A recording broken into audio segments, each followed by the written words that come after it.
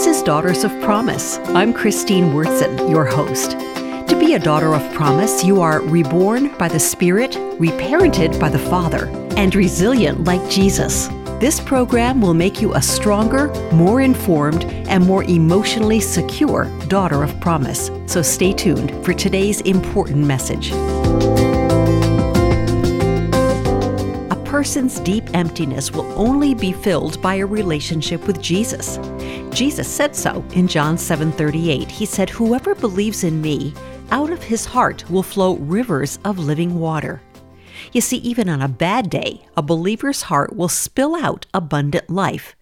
It's so sad to meet a person at the end of their lifetime and hear them say that their life has been wasted. After they've tried so hard to be happy, to love and be loved, they admit to having no idea how to fill the emptiness inside. Such were the words lately made by the superstar Neil Diamond. "I can't shake the sadness I felt when he apologized to his multiple wives about how poorly he treated them. He said he struggles every day with regret." Now, I have appreciated much of this man's God-given talent. He was a classically trained and gifted musician, a deep lyricist, a master at knowing how to sell a song. You remember Song Sung Blue and Sweet Caroline. But while these have been his most popular songs, I prefer his deeper material like Morningside and I Am I Said.